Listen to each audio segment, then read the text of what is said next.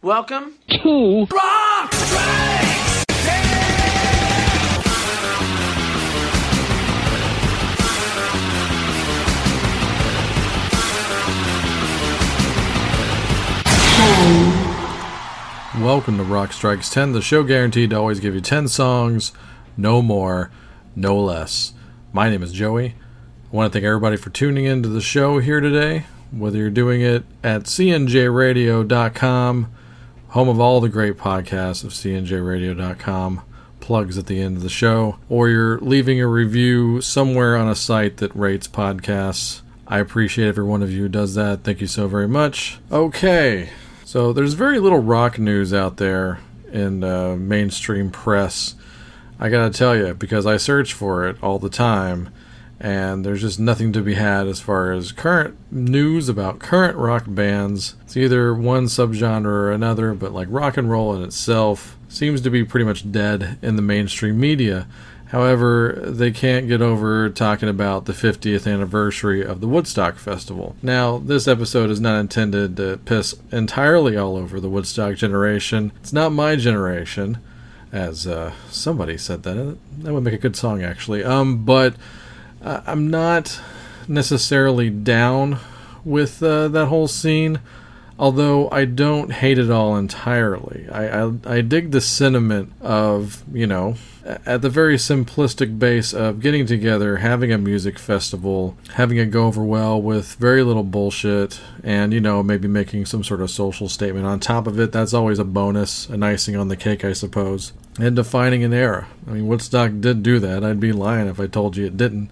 But basically, I figured, hell, why don't we celebrate these anniversaries? And by anniversaries, I'm going to actually do a three-parter here over the course of a little bit here, where we talk about all three Woodstock festivals. Because I'm pretty sure, especially as of this recording, they're never going to do another one ever again. They were supposed to do a big revival version of it this year, somewhere off location from the original one, which, the two that followed the original were also off location. So it's a whole stupid thing. But Woodstock 50 got canceled. So, and you know what? Honestly, they deserve it. I'm sorry for the crew people that are out of work. They're probably not. They probably moved on to better gigs. But, man, that festival lineup sucked in a big way. Matter of fact, there would be no possible way I could even remotely do an episode of Rock Strikes 10 based off of the Woodstock 50 lineup. So, no resting in peace, no well wishes for it. It was a terrible lineup and it deserved to die. I guess it's kind of reflective of most modern music, or the majority of it. But this episode's not about the could-have-been of Woodstock 50. This episode actually is about the original Woodstock Festival. Now, once again, I said that at the top of the show. It's not really my scene. So I considered it a challenge to actually dive deep into the lineup, the entirety of the lineup of the original Woodstock Festival in 1969. And, I even went the extra mile and watched the film top to bottom for the first time ever. I have never watched this thing in order. I've always Tarantino'd it, and it's a fine documentary. Of course, it's very well edited, and if your experience of the Woodstock lineup is strictly based off of the film, then you're in for a surprise today. I've got a little angle here for you on my episode here of Rock Strikes 10 and the Woodstock 50th anniversary. I combed through the entire lineup and found 10 bands that don't suck in the Woodstock 69 lineup, and I'd say probably about half of them didn't even make the film. So it's almost like out of sight, out of mind. You would never know that these acts actually performed at the festival, but they did. So I'm here to give them their due as well, and also give due to anybody of quality that made the cut of the dialogue that goes into talking about this thing here. Alright, is that enough explanation? Let's get to the music. So yeah, we're going to go in performance order here. So I was combing through the lineup. First day, nothing for me. Nothing for you, honestly. It wasn't very good. I will give Richie Havens his due. I'm not a big fan. Not a fan of folk music almost entirely at all. But I gotta say, he played his ass off on his set. I tried to go into the movie with a bit of an open mind, not being a big fan of hippie culture, being a fan of certain hippie politics, but not so much the culture in itself and the drugs and all that shit. But once again, gotta say, Richie Havens totally destroyed it. Very cool. I'm not going to play him here on the show, but I'm going to I'm going to go with one of the people that I call my hippie friends. This is John Sebastian. So I will always say that my two hippie friends that get a pass are John Sebastian and Donovan. So let's welcome John Sebastian in here to Rock Strikes 10. He actually wrote one of my favorite songs ever. Not Welcome Back, although I do love Welcome Back. Who doesn't love the Welcome Back Cotter theme? And hey, not for nothing, the man was also in Married with Children, so you know he's not a total dick. So yeah, I like the writing of John Sebastian for the most part, and I like the Lovin' Spoonful. That's where I'd rather piss off the hipsters than the hippies when I say the Byrds do absolutely nothing for me. But the Lovin' Spoonful, man, that's where it's at, man. Okay. Alright, so we're kicking off the show with John Sebastian. Now, I will say, you probably will recognize this song. This is a song that the first time I ever heard it was through my spirit animal, Diamond David Lee Roth. So maybe you didn't know this, but the original version of this song was performed by the Lovin' Spoonful. So to represent John Sebastian's participation and who knows what he was on during Woodstock, this is the Lovin' Spoonful and the original version of Coconut Grove.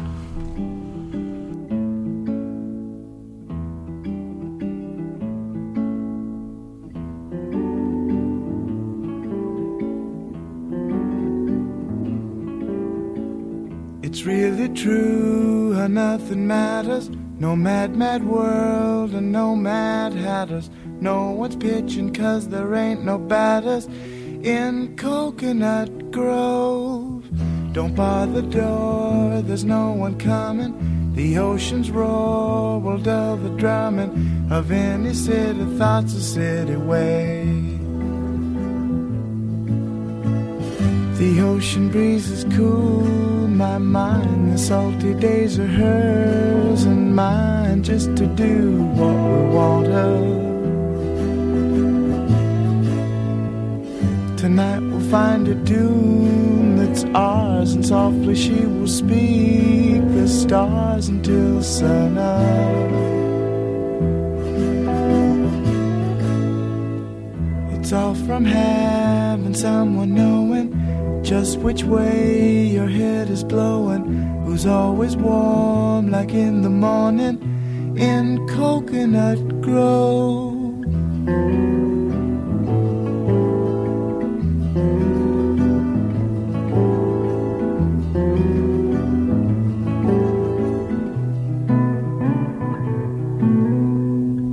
The ocean breeze is cool, my mind. The salty days are hers and mine, just to do what we want her.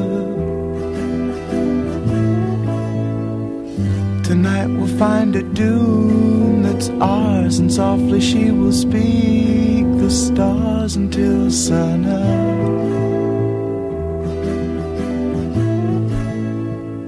It's really true how nothing matters. No mad, mad world and no mad hatters. No one's pitching 'cause there ain't no batters in Coconut Grove.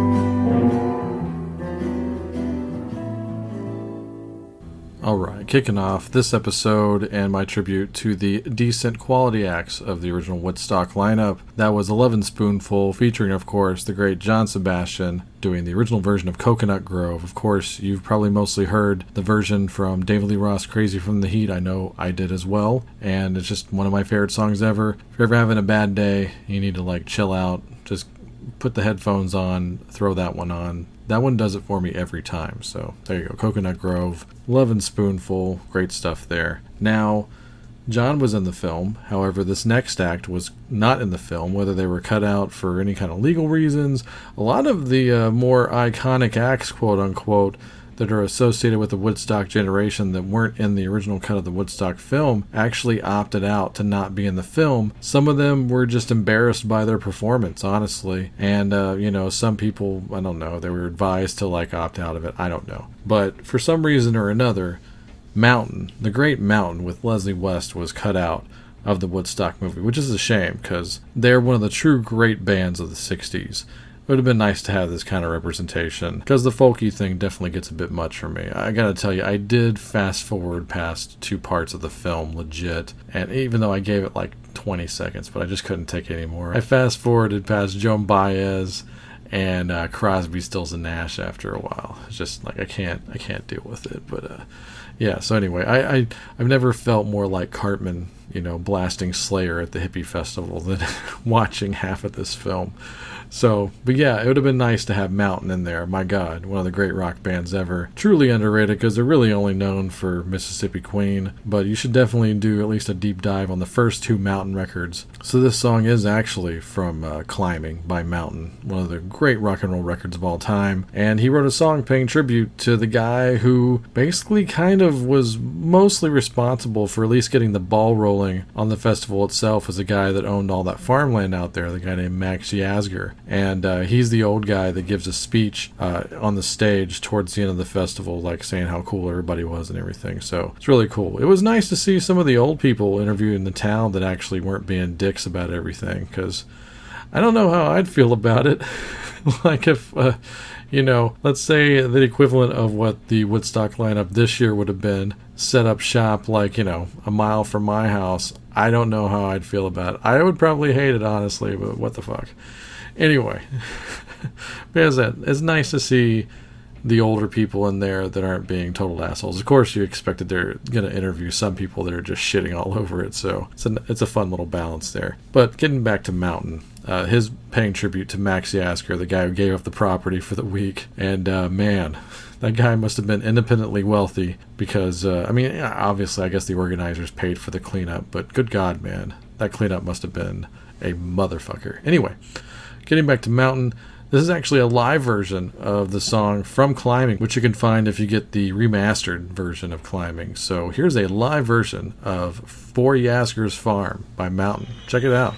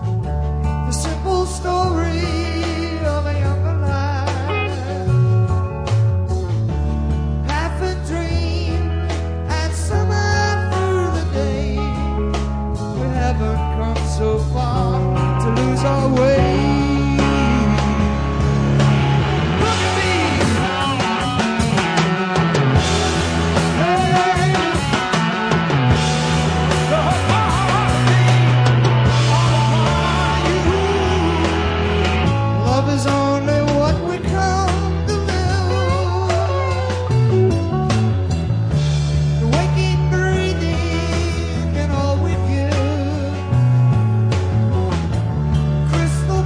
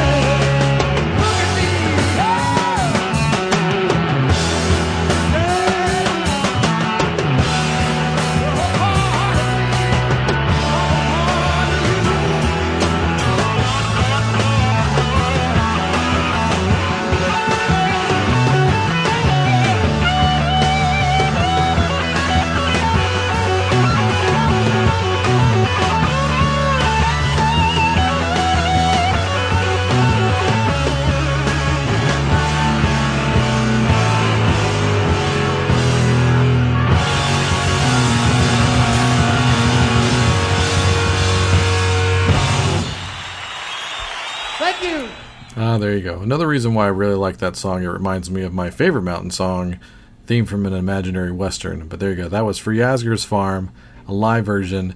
You can find that on the Legacy edition of Mountain Climbing. Go get that record. It is greatness, for sure. All right, and here's one. Maybe you don't know this. Maybe you didn't know this. I didn't know this until I was probably told this years ago or read about it and I forgot about it. But the hottest band in America at that time was at Woodstock, but they did not make the cut of the film. And that was Creedence Clearwater Revival. Yes, they were flying high at that point. I think they said they didn't like their performance either, so they opted out of the film. What the hell? No worries, though. It basically kind of makes them their own thing. They're super duper popular. They kind of appeal to everybody. Like, even like the old people in that town would probably dig a lot of CCR, really, at the end of the day. Because a lot of it's country music, you know, revivalist type stuff, roots stuff. So, but I like CCR. I mean, how can you not like CCR? At least a couple of songs, by God. But here's actually my favorite CCR song. So I'm going to play it to represent the fact that they were at Woodstock as well. Once again, would have been nice to see him in the film. That would have helped me out at least this afternoon. But here you go. Turn this one up. A great rocker here. This is Hey Tonight.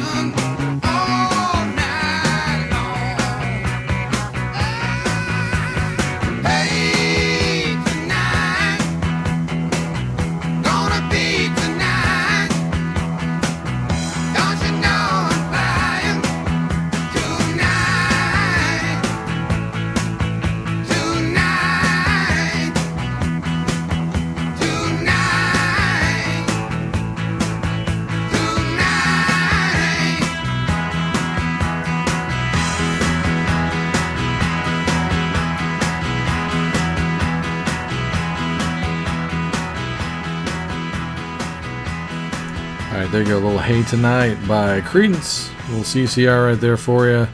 Hope you enjoyed that. It's always better when it's louder. Here's another one that just kills, especially at maximum volume. This is one of the greatest songs ever, in my opinion. And you watch the footage of this band on that stage at Woodstock, and it's just like, yeah, here we go.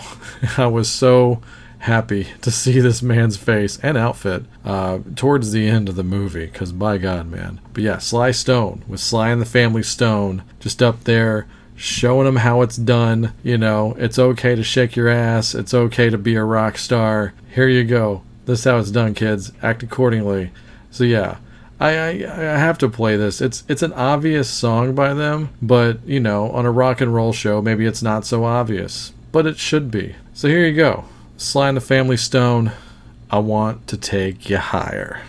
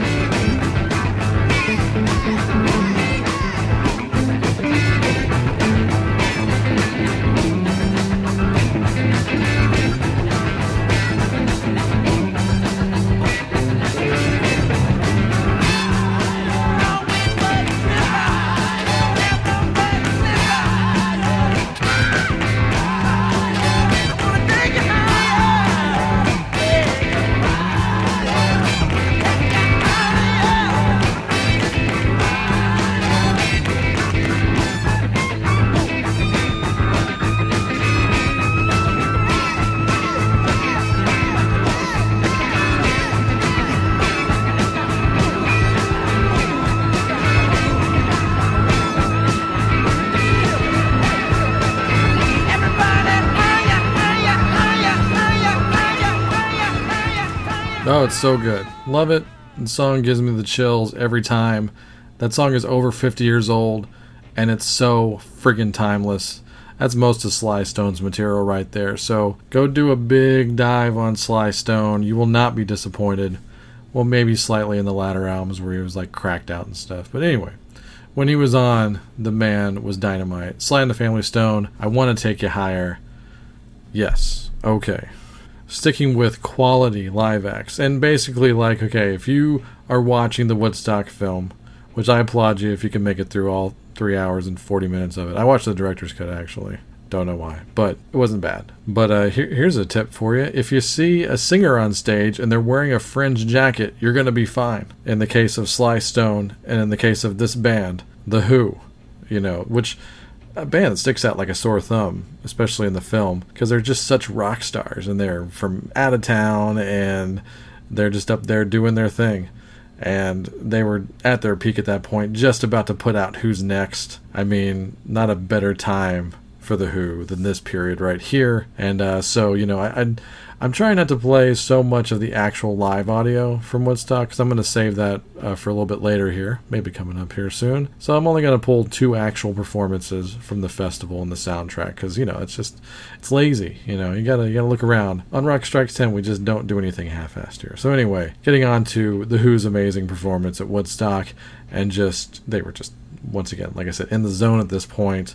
So here's some audio from a festival they were at a little later on, about a year from Woodstock. They played the Isle of Wight Festival in 1970, and this sounds pretty much right on with the version they played at Woodstock. So here's The Who doing their cover of Eddie Cochran's Summertime Blues.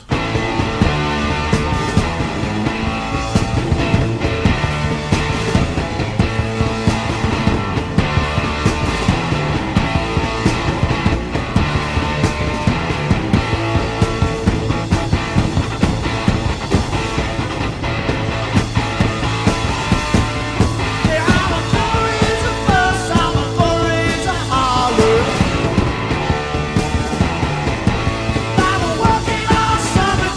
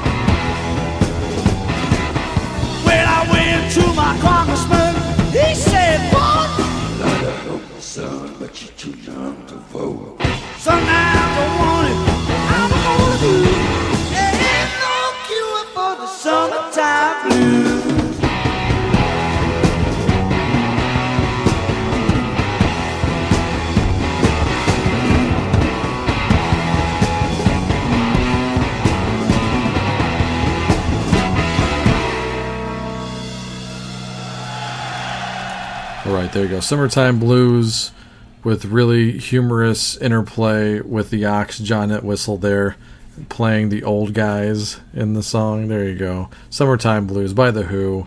One of the great covers ever. The version that everybody ripped off after that, like Blue Cheer and stuff like that. So, all right. Now we're going to get to one of the 2 times that I will play actual audio from the original Woodstock Festival via the really well done Rhino remaster that came out a few years ago. And I feel like I just have to play this version. Not have to. I mean, I like it, or else I wouldn't play it on my damn show. But this song is so synonymous with that time, and it's talking about great cover versions, like the last song there, Summertime Blues. This is really one of the true great cover songs of all time. It took it to a different place, and I gotta say, I think it's better.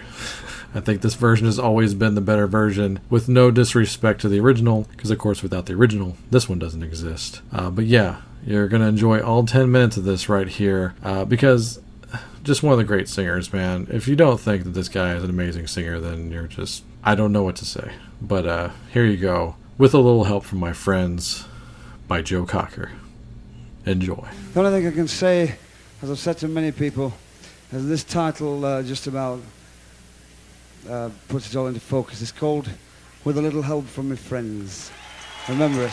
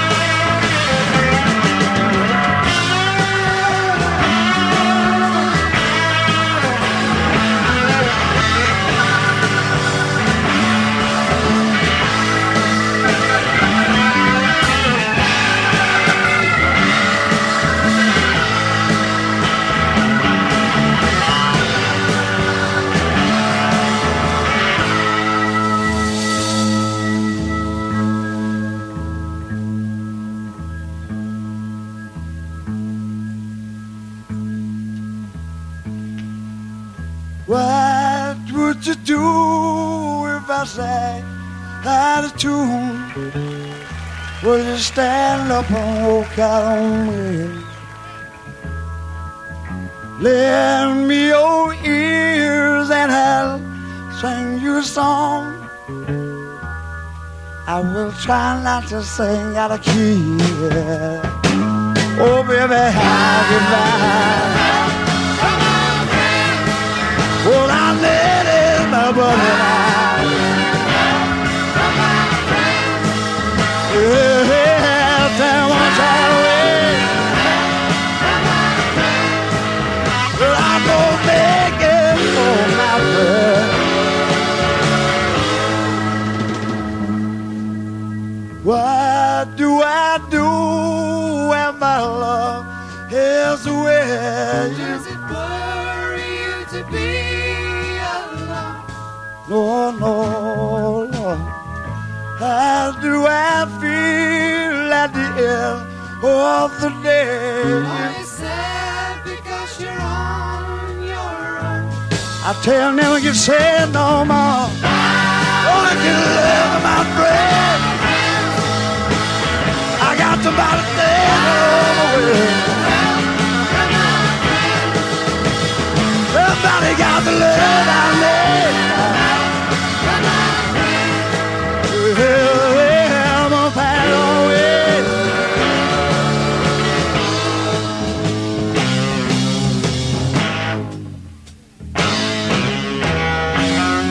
Do you need anybody?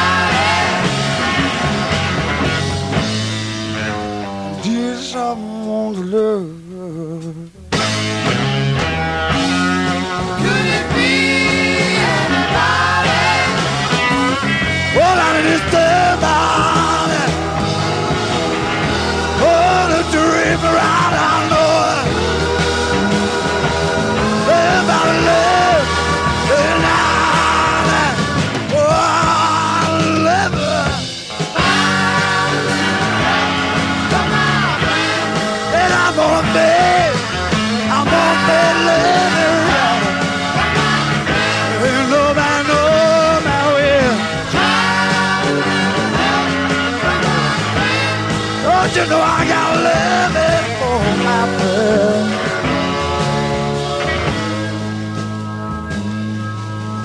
Would you believe in a love at first sight? I'm certain it happens all the time. You know it does. What do you see when you turn off the light? I don't see nothing, but it's just a lie. Don't you know I gotta live? I gotta live for my friend. Nobody stays the way I feel now.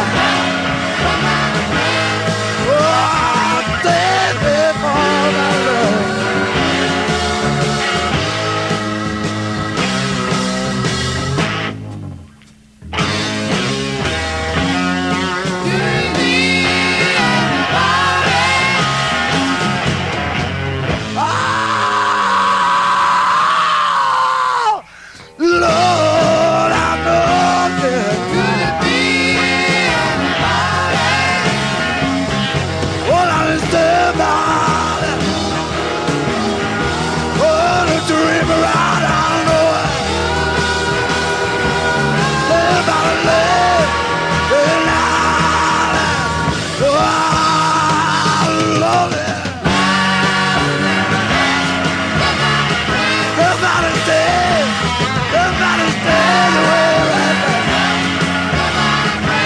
Get my friend, I gotta get my friend to love.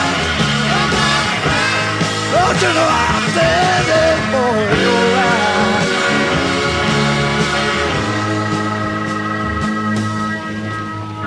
I gotta get my friends together.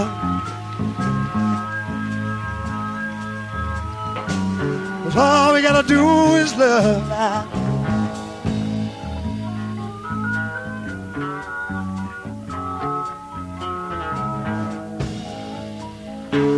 I'm gonna take them home with me now.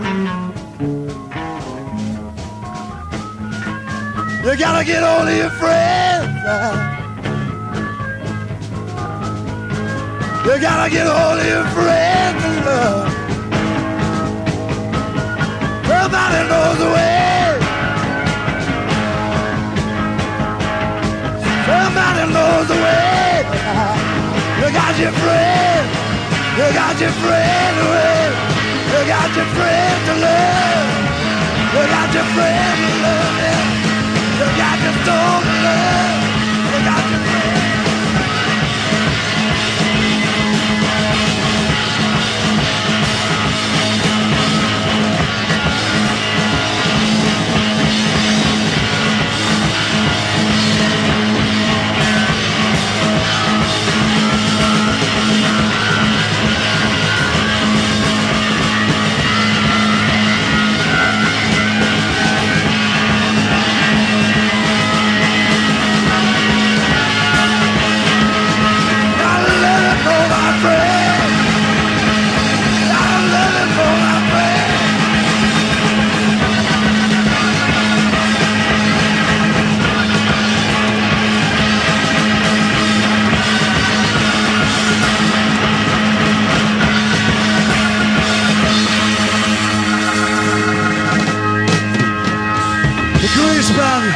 And myself, thank you very much indeed.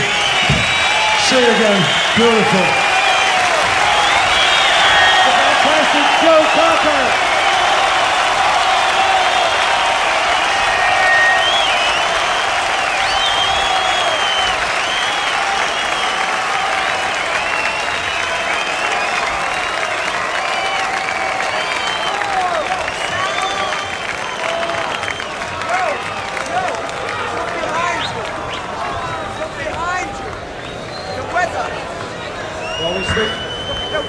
While we switch over,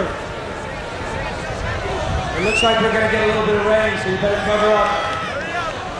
If it does, if we should have any slight power problem, just cool it out. We'll sit here with you. We'll be okay. Alright, there you go. The iconic cover of With a Little Help from My Friends, of course, originally performed by the Beatles with Ringo Starr on lead vocals. That was the Joe Cocker version, of course, from Woodstock 69. Cue Beavis and Butthead laugh. Okay, but yeah, I mean, like I said, that one's law. It's great. And I think I read somewhere one time where Joe Cocker said, or somebody close to the organization said, that out of his entire band, Joe's the only one that remembered playing Woodstock. And just to add another extra quick anecdote, of course, the C of C&J, my best friend Chris, his parents told me one time that they went and saw Joe Cocker live in concert not more than a few weeks after Woodstock took place, and Joe was wearing the exact same clothes. Looked like he hadn't even changed at all at that point. So, greatness. So, yeah, I always thought that was a very funny story. So, alright. Moving on here, another act cut out from the film. Actually, the next two were cut out of the film. And, you know, I'm not a big, like, traditional blues guy. Like, I like some people here and there. And then there's that hybrid blue-eyed white boy, pale-faced blues stuff. And, you know, I'm just really not down with a whole lot of it. But I do make some exceptions. It's like I'm not a big Southern rock fan, but I like the Allman Brothers for the most part. So, yeah, as far as if you're going to pick a white blues man, honestly, let's just be honest here, these next two are probably the way to go. Yes, it's going to be a little blues-oriented double shot here. And the first one of the two is a guy who recently left us a few years ago. A guy that they used to refer to as the Texas Tornado, one of the great guitar players ever, Johnny Winter. And I'm playing this song in particular to represent another artist who played Woodstock, who you'll hear later on in the show. So this song is called Rock Me Baby. Check it out.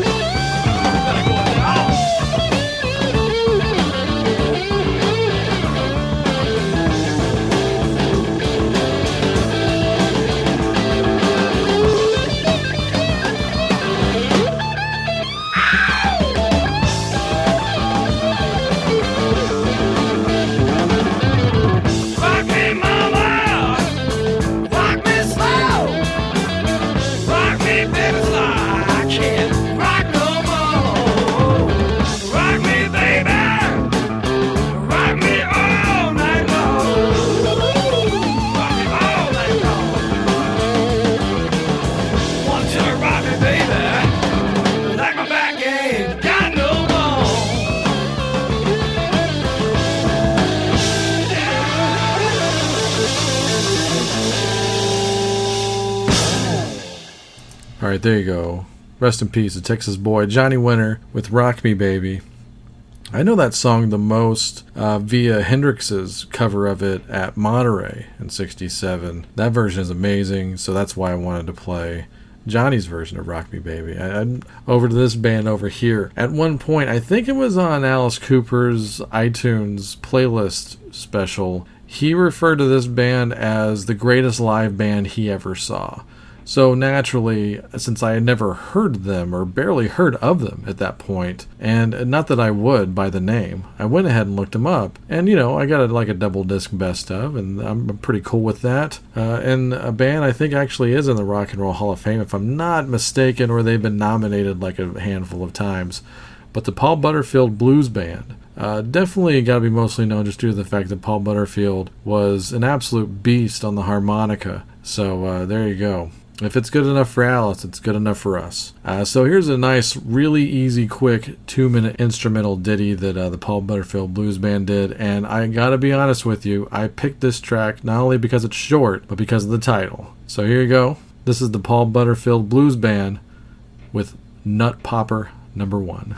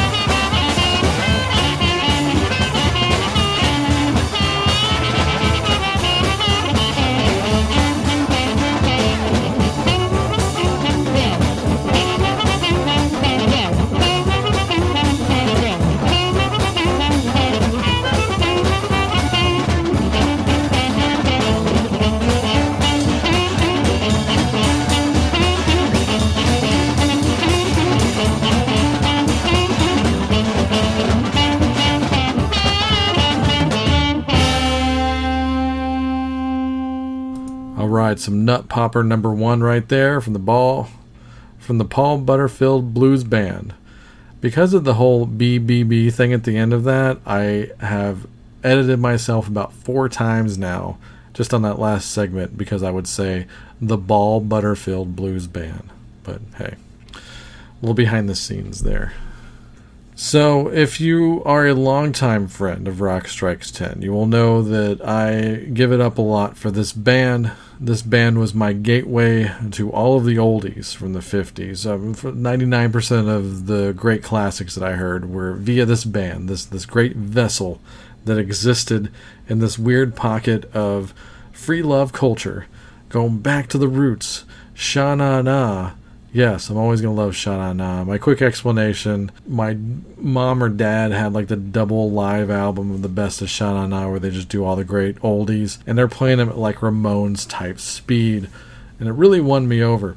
And like I said, first time I heard a lot of those songs, I'm always going to love Sha-na-na. The fact that they played Woodstock is one of my absolute favorite things about Woodstock, no doubt about it, because I don't know who invited them. I don't know how it happened.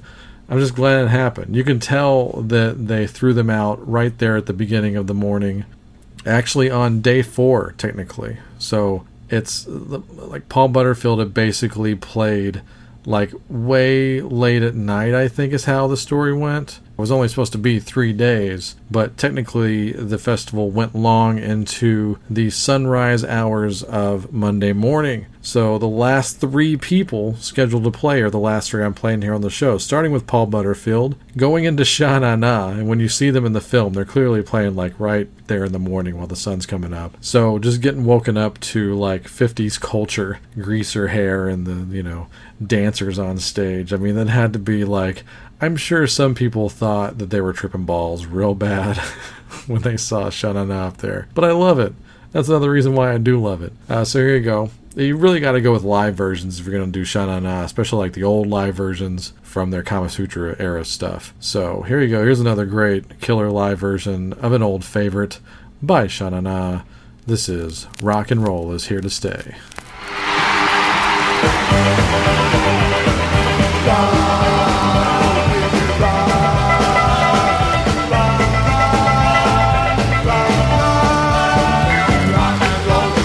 Stay, it will never die.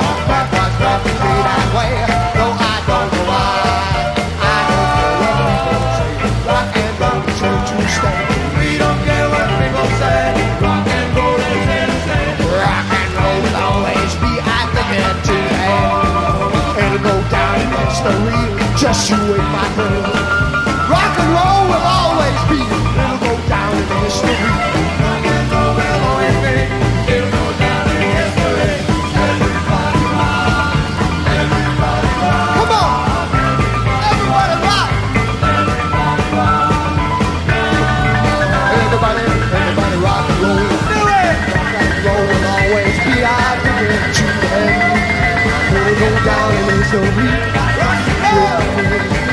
Rock and roll will always be. It'll go down in history. You don't like rock and roll, think what you said. But if you like to pop and stroll, come on down in the sand. Let's all start to have it. Everybody, rock and roll. Yeah, we're rocking. Come on, everybody. Baby, rock, oh baby, baby, rock.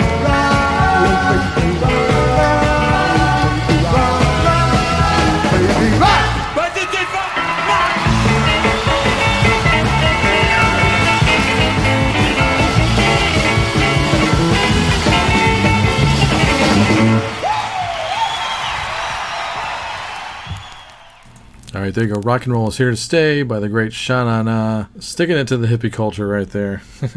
No, we all love each other. We're all encompassing, right? Yeah, hey, you know.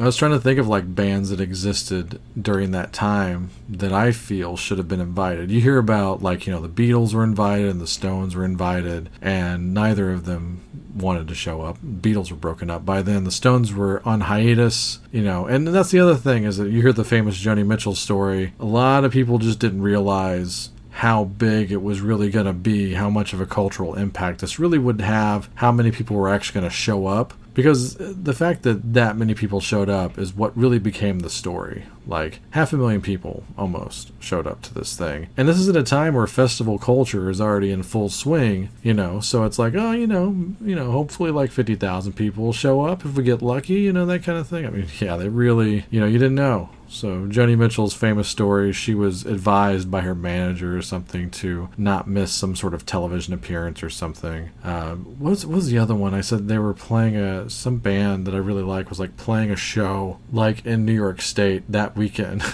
And they did that show instead. I can't remember now, but it would have been really cool. Okay, sorry, just skip shot in here. But yeah, a lot of people were asked and just didn't make it. It'd been cool to see Donovan there. Like, it'd have been funny if you know, because I know that they played they were just getting off their feet. Alice Cooper would have been funny if he played Woodstock. He would have, they wouldn't have liked him at all. And plus, they hated hippies, so why would they go?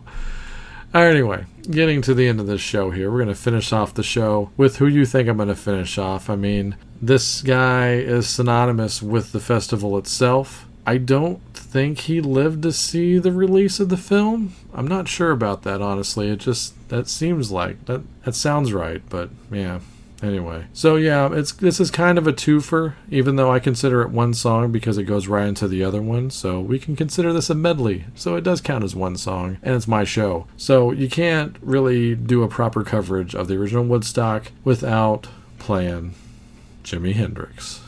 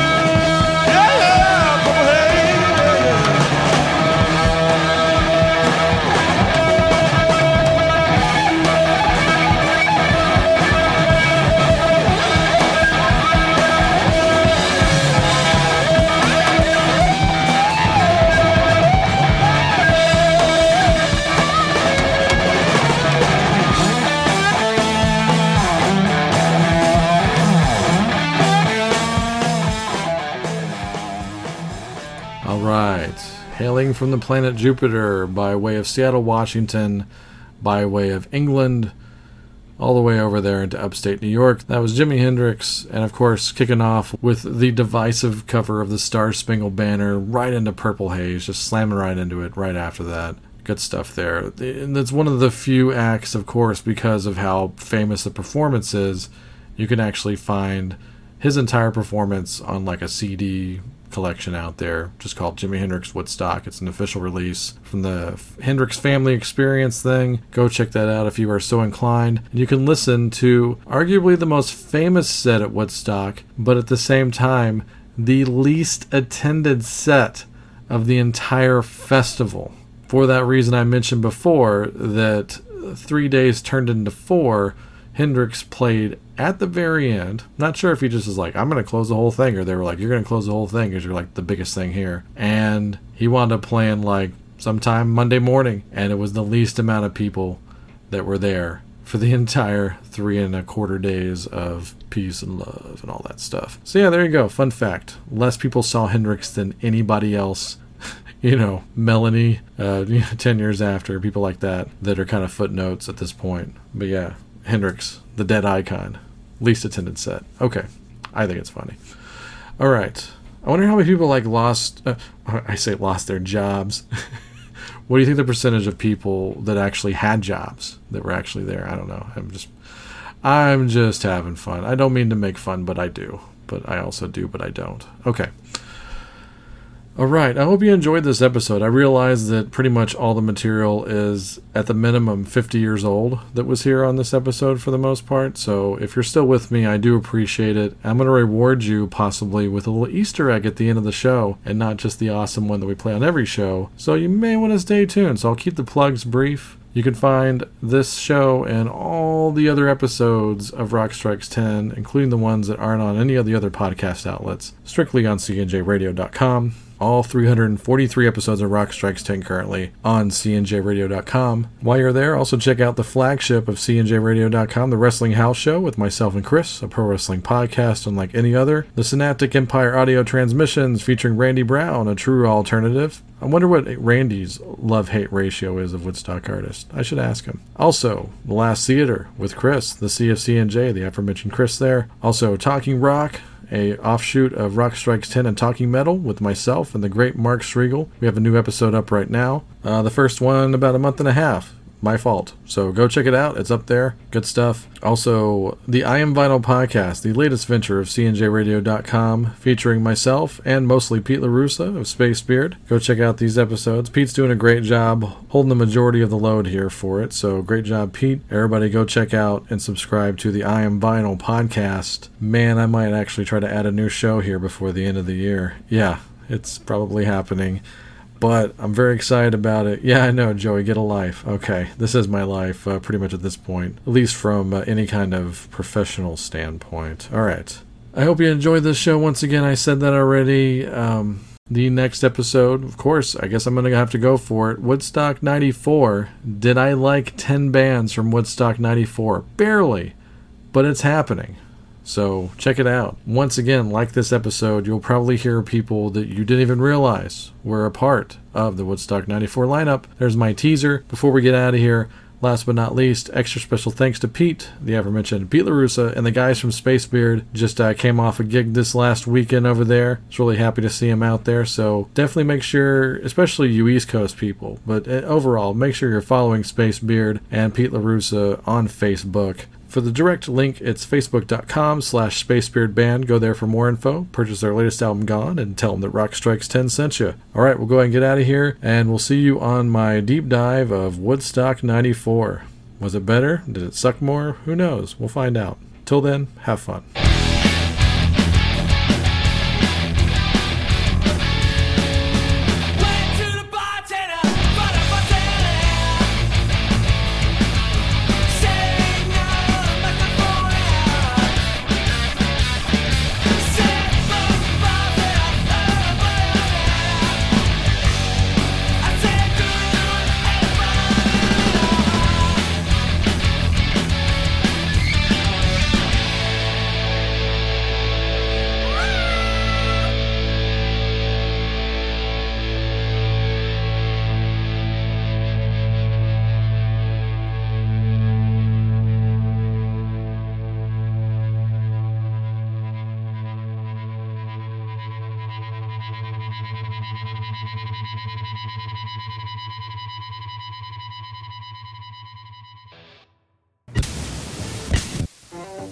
I'm Allison Steele, the Nightbird, with a Woodstock Minute. Very few people realize that most groups appearing at the Woodstock Festival did not make it into the Woodstock movie. Artists such as Leslie West and Mountain, Creedence Clearwater Revival, and the Jefferson Airplane. But the most glaring error was the omission of Larry Fine of the Three Stooges, whose backstage contributions were the backbone of the festival. Oh boy, this is beautiful.